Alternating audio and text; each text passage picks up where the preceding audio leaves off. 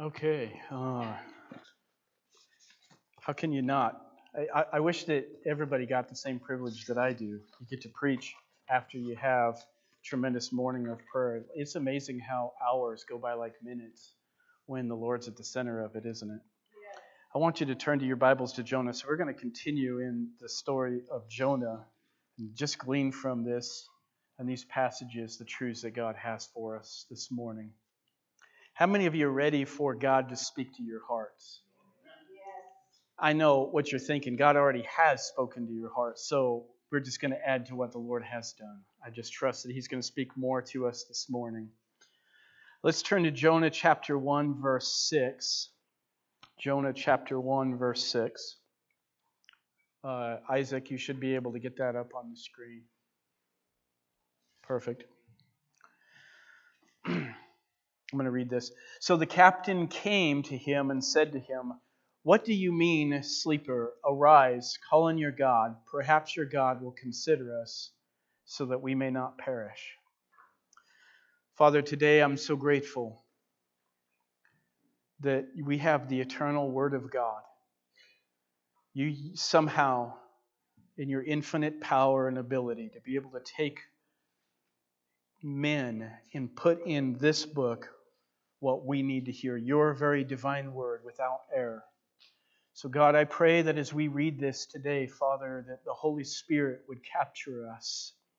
Speak to us what we need to hear from you today. Lord, I pray that none of us would miss this moment. None of us would miss this moment. God, every heart in this place, and somehow wherever this message finds its place, is near and dear to your heart. God, you want to do something in our lives, and you want us to have ears to hear. So right now I pray, open our hearts. Help us to hear. Receive from you today and animate and bring to light the power of these very passages so that you may be glorified. In Jesus' name, amen. So we're just picking up where we left off. Jonah doesn't want to go to Nineveh and preach God's message. So he decides he's going to flee and go to Tarshish. That's always a weird thing to say, Tarshish. He's going to go there and he's going to flee to go to Tarshish to get away from this thing that God's calling him to do. He has this hatred. We don't know where, we don't know the background behind it, but he has this thing about the people of Nineveh. Now, I was doing some research and I wanted to get an idea because in Jonah it says there's 120,000 children that could not discern between their right hand and their left hand. And interestingly, as you look into this, the history behind that is that it's believed that we're talking about literally children. So the number of population in Nineveh was estimated to be somewhere between 600,000 to possibly even 1 million people. It gives a more understanding of why this was so important to God. This wasn't just go to your neighbor and you didn't say something. This was so many souls that were missing the mark and God wanted to reach out to them. So Jonah really had an important message to give and he didn't want to give it. And so here we are. And now there's a storm over the sea. It's so bad that the men that were on this boat thought that they were going to die. They start throwing everything off the boat, hoping that somehow, that by lightening it up, that they're going to be able to make it out alive. And so now Jonah, we found in verse 5, he was sleeping. So while this is all happening and all these men are praying to their own gods, and they're throwing everything overboard, somehow Jonah, who's the reason why this is happening, is in the boat asleep. I don't even know how that's possible, but he is. So then the captain comes down to him, and now we take up on verse 6. So the captain came to him and said to him, "What do you mean, sleeper? Arise, call on your God. Perhaps your God will consider us so that we do not perish." So they were calling out on their gods, and he's like, "You call out on your God somehow we hope that the Creator or the God who is in charge of this will stop the storm. Jonah was not being rebuked for spiritual blindness, but for spiritual coldness. It wasn't that he was blind to what was going on. It was that he was cold to what was going on. In his endeavor to separate himself from the presence of God, naturally he quit praying and caring for perishing souls. He quit caring about it. He's like, why? We're going to perish. We're going to die, and yet you're asleep. And this reminds me of a verse in Revelation chapter 3, verses 15 and 16. It says, I know your works, that you are neither cold nor hot. I could wish that you were cold or hot. So then, because you are lukewarm, neither cold or hot, I will vomit you out of my mouth. Now, Jonah literally experienced what it was like to be vomited out. And I think that this is a revelation to us because God is always trying to get us back to spiritual light and heat and love for Himself. The one who created us, there's nothing more important in our lives than to have an intense love for the God who created us. When we lose the heart for God, and we lose the intensity for love for the Lord, there's always a call back. And I love this. The more that I read Jonah, it wasn't that God stopped doing things for him. It wasn't that the hardships were literally just hardships alone. This was a mercy call of God to a man who was missing it big time. The mercy call of God. There is no way to pray and hold on to bitterness. When we look at this story, whatever's making him bitter, there's no way to pray and hold on to bitterness unless you're willing to pray as a hypocrite or pray to a God of your own making. Because this is the thing, there isn't anything in the heart of God that you can lift bitterness up and make it work. You can't say, I hate so-and-so. God, would you get in on this? Would you get in on my hatred for so-and-so or my bitterness towards somebody? I really, that's not how this works. God doesn't do things like that. And so when you're trying to pray and you're holding on to bitterness, you broke the power of being able to pray. And how many of us have been there? You've been in that place, you're praying, and it feels like there's walls. There's this wall of, and you want the comfort of God, you want the peace of God, but there's a wall. So we got to realize our enemy, whoever they are, isn't worth losing what God has for us. Something's interesting because as you read, the captain comes to him. And what we read about these men is that they're no more saved or they're no more right with God than the people of Nineveh were. Not ultimately. They were what we would call the people of the world. And interestingly, this is what I caught in this. The world has a right to judge the church when our righteousness or the way we live sinks to below the threshold of their own. The world has a right to judge us when the way we live sinks below the threshold of their own. So when we have somebody to say, I don't come to church because of the hypocrites, I'm grateful. I don't see that here. But at times we can do things hypocritical. But when we're living a hypocritical life, and somebody who doesn't come to church, somebody who doesn't have a connection to the Bible, somebody who can say, I'm an atheist and I don't believe in God, they have every right to call us out. We name the name of Christ, and yet the life we live so violates the purity that we know that was in Jesus. Doesn't honor the glory of who He is. And so I think this is tremendous that God would send this into his life. Remember the words that Jesus spoke in Matthew chapter 12, verse 41. Isaac, if you'll go to there. Matthew 12, 41. And He says this. Perfect.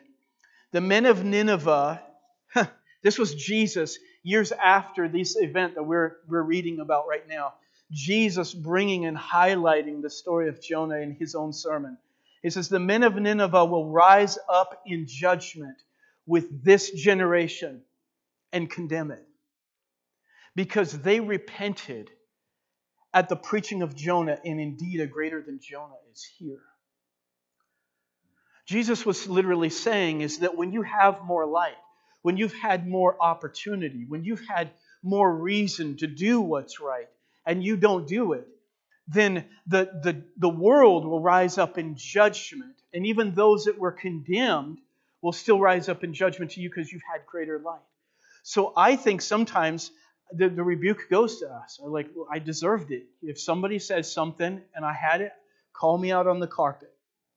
There are a few things that can cut heart to the heart more than when the world can call us out on the truths endorsed in our own conscience. And for that reason, God uses it as a mercy to turn our hearts back to Him. I want you to hear that. God uses it as a mercy to turn our hearts back to Him. I want to have a heart that's warm toward the rebukes of God. Because when God rebukes me, it is not Him thrusting me out and pushing me away. It is God saying, I want you back to where you're supposed to be. So the mercy call of God is in the rebuke of God. You know, today it's our world and our culture to keep pushing people away that are saying things that we need to hear. Sometimes we need that person who says, we call it tough love. I don't give a care what you call it. Sometimes we just need somebody to deliver us the raw message and the reality check in our life. And we need to say, Lord, I can be checked. I love the words of the psalmist who said, Lord, search me and try me and see if there's any wicked way in me, and lead me in the way of everlasting. Hear what He's saying. He's not saying I'm detecting and recognizing a wicked way. I'm all too afraid that in my finite human understanding that there's something in my life. There's something in me that perverts or dilutes even in the littlest way, that takes the life of God. Search me. Keep me under the searchlight of God. And don't let there be anything, not even remotely, that tampers with the purity of living it out the way you wanted me to. When adversity from God doesn't awaken us, He uses the world's judgment against us. There was a storm, and now the world is standing against it. I could see how, situations in life, the circumstances that come, we could say, I don't know if God's, creating the storm that's going on. But it is another thing when somebody speaks to our conscience. And we know that they're speaking the truth. That's when the kind of thing that you can't quite resist. And I think it's really important that we keep ourselves humble and say, God, please, I want to be the kind of person that you can speak through my brothers and my sisters. I want to be the person whom I don't give a care where the truth comes from. I don't care who ministers it. Whoever gives it, I want to be the person who can receive it. I remember one day I was at work and we had a situation that arose, and the guy that spoke to me, he was so offensive in the way that he did it. But what he said was true. And I remember I went back to, at the time we were out of town, and I went back to my hotel room, and I began to ask myself the question, is what he said to me, is it true or is he wrong? I wanted to first of all figure out if he was right or wrong. I was frustrated because I felt like it was offensive enough. I just didn't like it, but I couldn't dismiss myself from the truth of what he was saying.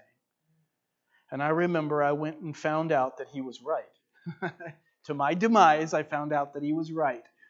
And so the next day I went to him and I thanked him. Thank you for pointing out something.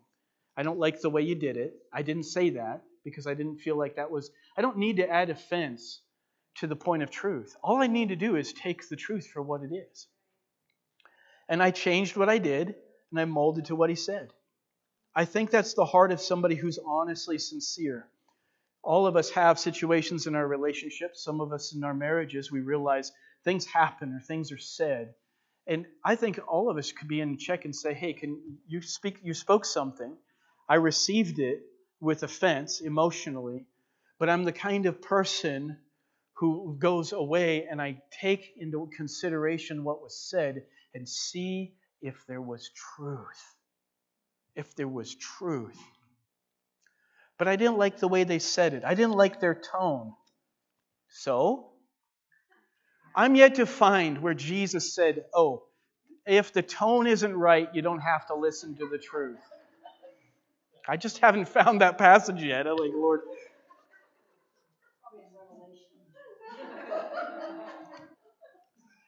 We used to have a guy that used to say all the time to me when we were working on equipment and trying to bang on something to get it to fit or to work, and he would say, you just got to hold your face right. That's the way we treat people oftentimes. You can't tell me, it doesn't matter if it's right or wrong, you can't tell me because you didn't hold your face right when you told me that. I didn't like the look in your eyes in the moment. Let's look at Jonah chapter 1, verse 7 through 8. He says, and they said to one another, Isaac, if you'll get there, please.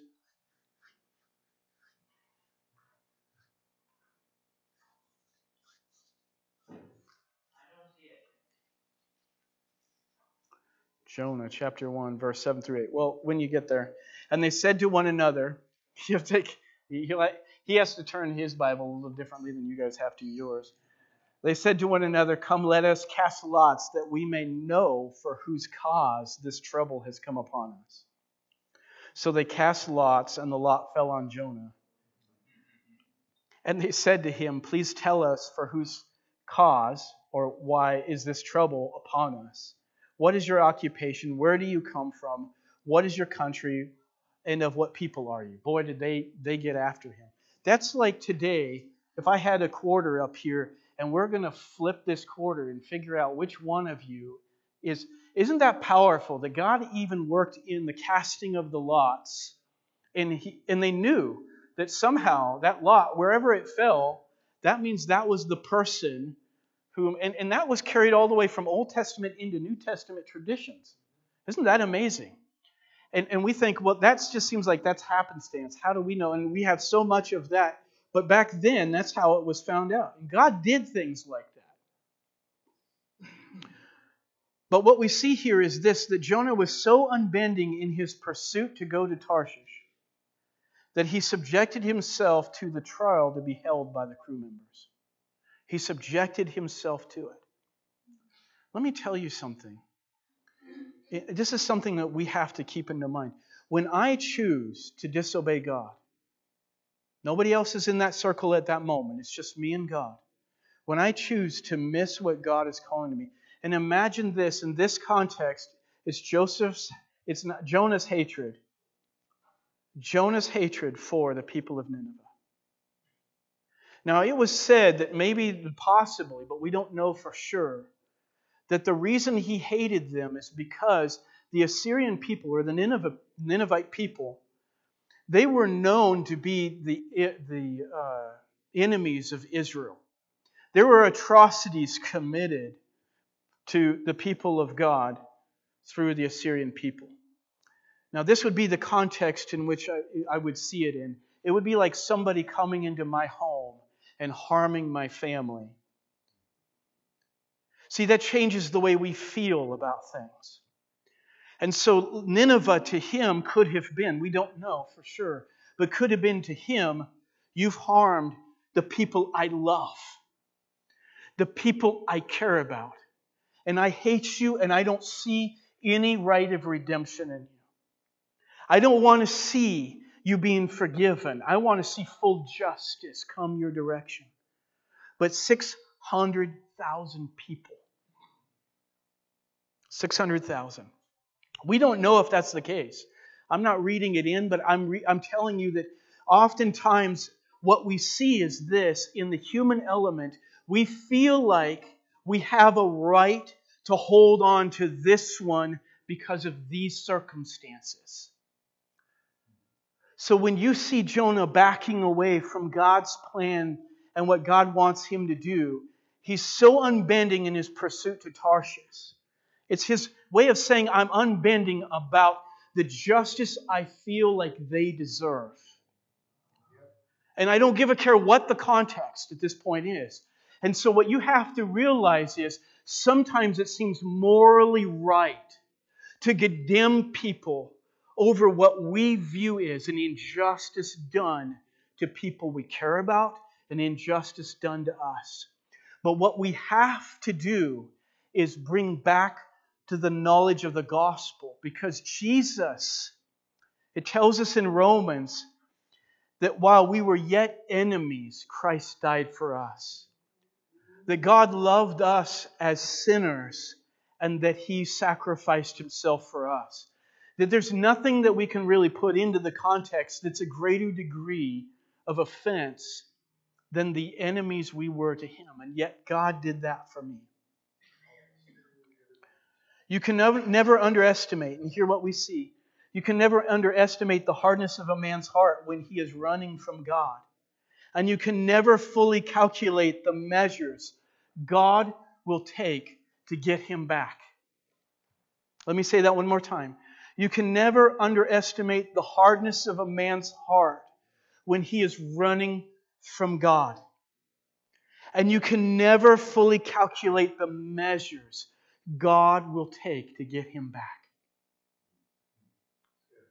See, we see all of this happening, and it is because Jonah's heart is so hardened that even when he's putting other lives at risk, he still doesn't seem to care.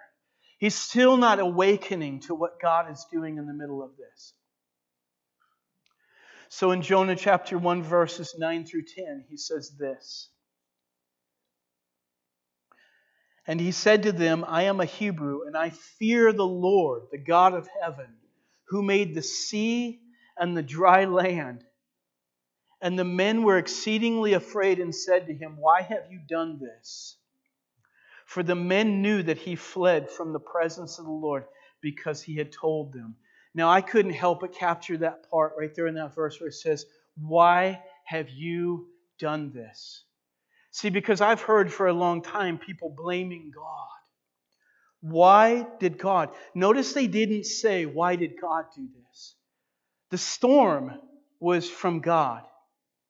Their lives were almost. But this is what you have to think about. Jonah, and I was thinking about this myself while I was meditating on it. Jonah could have taken this conflict that he had between him and God anywhere. But he brought it to them. See, this conflict was going to exist between God and Jonah. God was going to do things to awaken Jonah's life, to keep him from making this big mess up. But Jonah decided that he was going to take that conflict to this crew of men.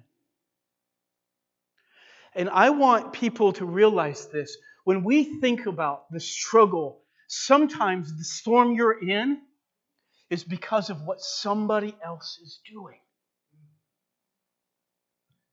You are suffering. God's hand is in on it, but His merciful hand to bring them out of it. But if you'll notice this, not one of those men's lives, not one of them died in the storm. Yes, they felt like they were going to die, but not one of them died. The ship didn't go down. God knew how to control the storm, to quicken things, to bring to light things, to bring men into a position of beginning to consider that this God who's doing this is important enough that He should have our attention. But they blamed Jonah. And I think that that's properly placed. They were blaming Jonah for dragging them into his conflict with God. In essence, Jonah was provoking the same judgment against himself for which he had judged the people of Nineveh. Do you hear Jesus speaking in that? The same judgment that you judge others, you will be judged yourself. So Jonah was experiencing that. These men were just caught in that storm. But I'm going to bring you to something here because I love how God works in this. Jonah's hatred for the worst kind was the worst kind of hatred. It was a self-righteous hatred. There is no holiness or moral perfection greater than God's. And God was willing to forgive them if they would hear the message of repentance. Jonah chose to act in contempt to God's perfection. In other words, if God was willing to show mercy, what right did Jonah have to hold this grudge? God said, Jonah, go and preach to them. And the reason he didn't was because he knew there was mercy in the message. And he was afraid they would repent. He didn't want them to turn, and he didn't want God to be merciful to them, so he refused to do so. And when you do that, it's basically saying, God, I don't believe you have the right to make a judgment call here. I don't think your mercy is extended rightly. It's a self-righteous mindset in Jonah's life. Hear me on this. Every time we hold a grudge, you and me, we judge people harsher than God does. Every time you hold a grudge, you judge people harsher than God does. It's one thing to have this, that was wrong. It's not like we can't make a right judgment call. It's another thing when you hold on to a grudge. Whenever we stay bitter, we are renouncing the power of the cross. Whenever we stay bitter, we are renouncing the power of the cross. The power of the cross is to forgive me. The power of the cross is to redeem me. When you choose unforgiveness, you insist on your own condemnation, because your own sins are no less condemnable. No less condemnable. Had Jonah just put himself in the light of, I am saying that these people deserve no mercy, then you don't deserve mercy. Unless there was no offense to begin with. If you had never sinned, then maybe you could make that call. But because he had sinned, he didn't deserve it any more than they did. Jonah chapter 1, verses 11 through 13. And they said to him, what shall we do to you that the sea may become calm for us? For the sea is growing more tempestuous. And he said to them, pick me up and throw me into the sea. Then the sea will become calm for you. For I know that this great tempest is because of me. Do you notice this is the first time that Jonah admits that it's his fault? Finally, he gets to that reality. Because of me.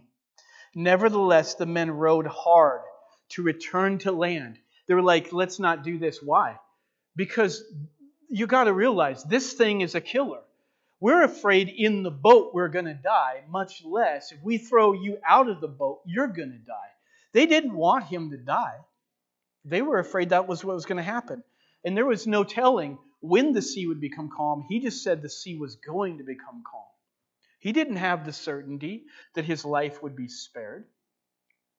Nevertheless, the men rowed hard to return to land, but they could not, for the sea continued to grow more tempestuous against them. I like this part. This is because of me. Oh Lord, how many times in our lives that we could say, this is because of me. This is because of me. And before Jonah could go to Nineveh, before Jonah could follow that call, he had to get things right with those he had unintentionally harmed. He had to get it right with those he had unintentionally harmed. See, when we do things kind of our own way, we harm other people while we're in the act of it. We just harm other people while we're in the act of it. But oftentimes it wasn't intentional. It was because of this hatred for somebody else. You got caught in the crossfire. How many of us have gone things in our life where we got caught in the crossfire of somebody else's problem with somebody else? Every time we gossip about somebody, every time we talk about so-and-so when they're not even in the room,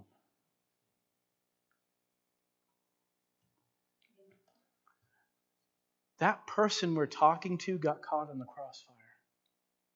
They got caught in the crossfire. I know, as hard as it is, I have times where somebody says something about somebody else, and then that's formed a judgment in my mind, and I thought, oh my gosh, I wished you hadn't said anything to me. I don't even know them, and I'm already feeling like there's something going on there, and I don't know how to get rid of that.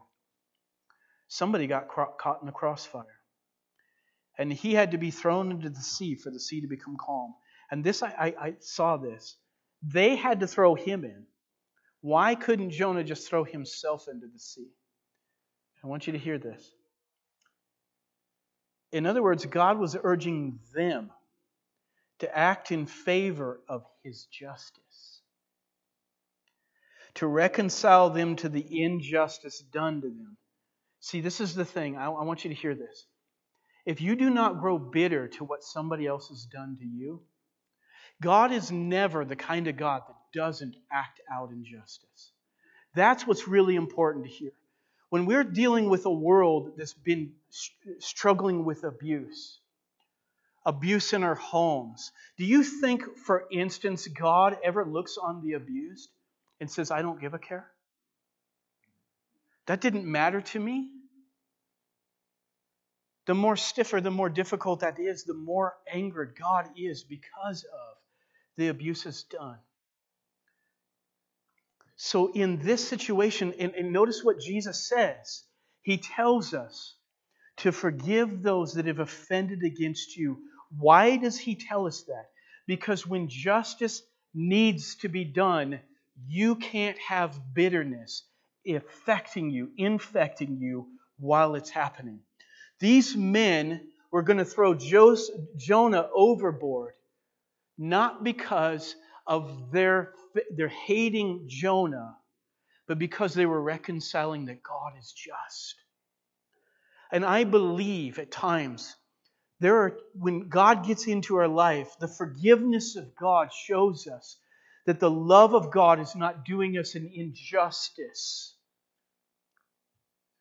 in any way. And there's times when we begin to just surrender to the love of God, surrender to the mercy of Jesus, and say, Lord, I don't want to see my enemies destroyed like they didn't want to see Jonah destroyed. When God builds in you that softness and that tenderness of heart toward people, then God can act on them justly and it be a mercy to us. So when Jonah said, you're going to have to throw me overboard, what he's saying is, I did you an injustice. I did you an injustice. And I don't get away with just jumping overboard. You get to take me. You get to grab me physically and you get to hurl me into the water so that you know that God cared for you in the middle of this. You know that God loved you while you are struggling through the storm. That you don't have to live the legacy of so many other people that said, why did God? You'll know that God was doing this because of me, but not about you. And you need to know that. You need to know that what you've been through, you need to know that the injustice and the things that I did, that the trauma that I brought into your life was my fault, not yours. And God does things to turn that around. He does things to reconcile you to His love and His justice, that He's a holy God and that He's righteous. And oftentimes we preach the gospel like this is about forgiveness. And it doesn't matter how bad somebody's done something to you and they'll never face justice. But oftentimes they do. Oftentimes we'll look back through our lives and Lord, you gave me justly what I deserved. But yet you gave me mercy in the middle of that. See, I think Jonah had the man of God mentality to some degree. And he's like, you're not to suffer for what I did. What I did was my own remissness and carelessness, and I brought you into this. And I can't stand what I did to you. You deserve to throw me overboard, but not while holding bitterness in your hands. Not while hatred is in your hands. God's going to redeem you in heart, and He's going to redeem you with His justice. Some people are so angry at what others have done to them that they can never let the justice of God be pure. because they want vindication for themselves. Jonah had to reconcile with God over the means God used to bring him to repentance. Notice that sometimes there's things that happen into our life and we're having a hard time reconciling with this is what God was doing.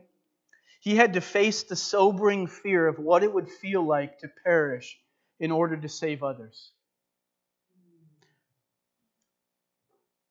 See, this is what he wasn't willing to do for the people of Nineveh. He looked at them and said, I'm not willing to suffer to see you saved. I don't give a care about you. Well, now, these are people that didn't deserve it, and he's going to have to face the judgment of his own heart. God's mercy in it, but still. He had to face the sobering fear that what it would feel like to perish in order to save others. And at the same time, to hope for mercy from God to spare his life. A need for mercy like the people of Nineveh. Man, when I saw that in these verses, it really hit me. I was like, you are so cold that God was taking Jonah and he was giving him a living reality so that he would know these people are perishing, like throwing him overboard into a sea and going to watch them die. Jonah, if you knew what it felt like, you wouldn't let them go on so carelessly. You wouldn't have so heartlessly wandered away into Tarshish. You would care for them. That's what I see there. So there's this sense of, we can let other people die off because we don't care. But when we start feeling the same struggles and pressures on our own life, we start caring all of a sudden. And he needs this to go before he can go to Nineveh. You understand me? He can't just preach the message out of a cold heart. He has to have a loving, burning heart for the people he's sharing this with. For with what judgment, Jesus says in Matthew 7, verse 2 through 3, with what judgment you judge, you will be judged. And with what measure you use, it will be measured back to you. Why do you look at the speck in your brother's eye and do not consider the plank in your own eye? The powerful words of Jesus speak to us today. The powerful words of Jesus that speak to us. I want to finish here with Romans chapter 5, verses 8 through 9. Why am I preaching this? Because the one thing that I see in the book of Jonah is from the people of Nineveh, Jonah to the men that are on the ship, every one of them need mercy. Every single one of them need the mercy of God. Romans chapter 5, verses 8 through 9. But God demonstrates his own love toward us, in that while we were still sinners, Christ died for us. He went and perished within the sea, was raised back up again. Much more than having now been justified by his blood, we shall be saved from wrath through him. We shall be saved from wrath through him. I think the truth is that none of us deserve mercy, but all of us need mercy. So I see in this, as I hear the words of Jesus, I see kind of like for the preacher up here, this is me. I've had situations in my life where I've harbored things with other people. I've harbored things with other people. It got me to where I was angry with them. And you know what? I will admit. I'll admit that I was kind of happy that I didn't have to spend life around them. But when I read this, it strikes at me very much different. And I feel like, Lord, I don't want to ever get to the place where I don't see the redeemableness of another person. You know, the beauty about Christianity and the beauty about ministry is Jesus wants to redeem every one of us. That's the beauty of it. God wants to redeem every one of us. But we don't deserve it. We don't deserve it. But he wants to redeem us. I'm grateful that God wants to redeem everybody today and re-redeem us. Re-redeem me, Lord, today. Re-redeem me. I've messed up, but I want your redemption in my life. See the great love of Jesus, that he's already done what Jonah wouldn't do. And here's the reason why Jonah didn't have any right to have this hatred for the people of Nineveh, not hold on to it, is because it's not Jonah's blood that's going to save them. It's not Jonah's forgiveness that's going to get them out of the hole. It's God's. Jonah, you don't get to determine what God does. You just got to buy into it, is what it is. I want to just pray for a few minutes. I want to give you guys an opportunity to respond to what the Lord is ministering to your heart. Listen to me. I think that there's a lot of times as I think about this, Lord, search me, try me. If there's anything God wants to do today, he wants to search us and try us. There's something powerful about being redeemed from this kind of, the bigger one to me isn't the people that Jonah's going to. It's not the men that's on the ship, it's Jonah. What's going to redeem Jonah from this struggle that he's going through? So I think it's amazing. I want to be more redeemed today. If the Lord has touched your heart in a special way, I want to give an invitation up to the altar to spend some time before the presence of God and ask him either to help you through or, Lord, help those who are going through this. Some of us know some people who are. And, this is bigger than cancer. Hatred is bigger than cancer. Hatred is bigger than cancer. Oh, dear Jesus. Oh, dear God. Let's pray together. We're going to have the worship team come up. We're going to worship. But as the Lord's ministering to your heart, feel free to lift your hands to him. Feel free to come to the altar and just unburden your heart before Jesus or just bring somebody before him. Father, thank you today. Thank you, Jesus, that the clarity of the message of the gospel is that there is forgiveness in the cross of Jesus Christ. The blood of Jesus is full of forgiveness today. The blood of Jesus is full of mercy today.